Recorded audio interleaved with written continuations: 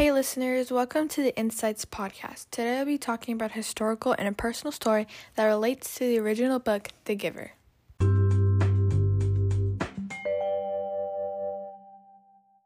Giver is set and based in an enclosed community with rules and regulations that are supposed to keep the members safe.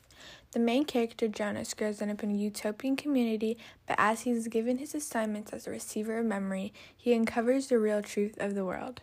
In a dystopian society, there's a control system set out to make every person alike and ordinary. You follow a scheduled routine and become punished for straying away.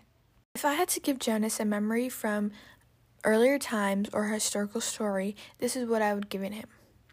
Let's go back to 1955, where 15-year-old Claudette Colvin, an African-American girl, refuses to give up her seat for a white woman in a segregated bus. You may wonder how this would be related to Jonas and his story in The Giver, but Claudette Colvin lived during the time of segregation where government control chose to keep races apart, and she chose to stray away. She was the first African-American woman to refuse to give up her seat. Jonas and Claudette both chose their own way of handling their distorted society and its rules, which usually goes against the status quo. This gives off a positive effect as it started a chain reaction of other civil rights movements. With that being said, I have a personal story that Jonas and the listeners would probably want to hear. Let's move back to 2012, in the beginning of the year of kindergarten, before the knowledge of idioms and figurative language crossed my mind. I was performing in my first ballet recital when my 12-year-old sister yelled to me to break a leg. In the mind of a 6-year-old, you would be horrified at the thought of your sister telling you to break your own leg right before an important ballet recital. I took it literal and started to cry.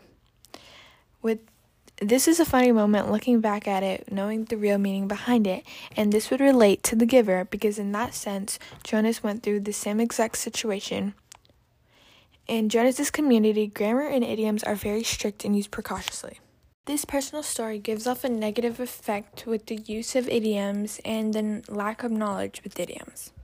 Hey listeners, thank you for coming to the Insights podcast and listening to the historical and personal story that relates to the original book, The Giver. If you'd like to hear more, come back next week for personal and historical stories that relate to the original books of Hunger Games. Thank you.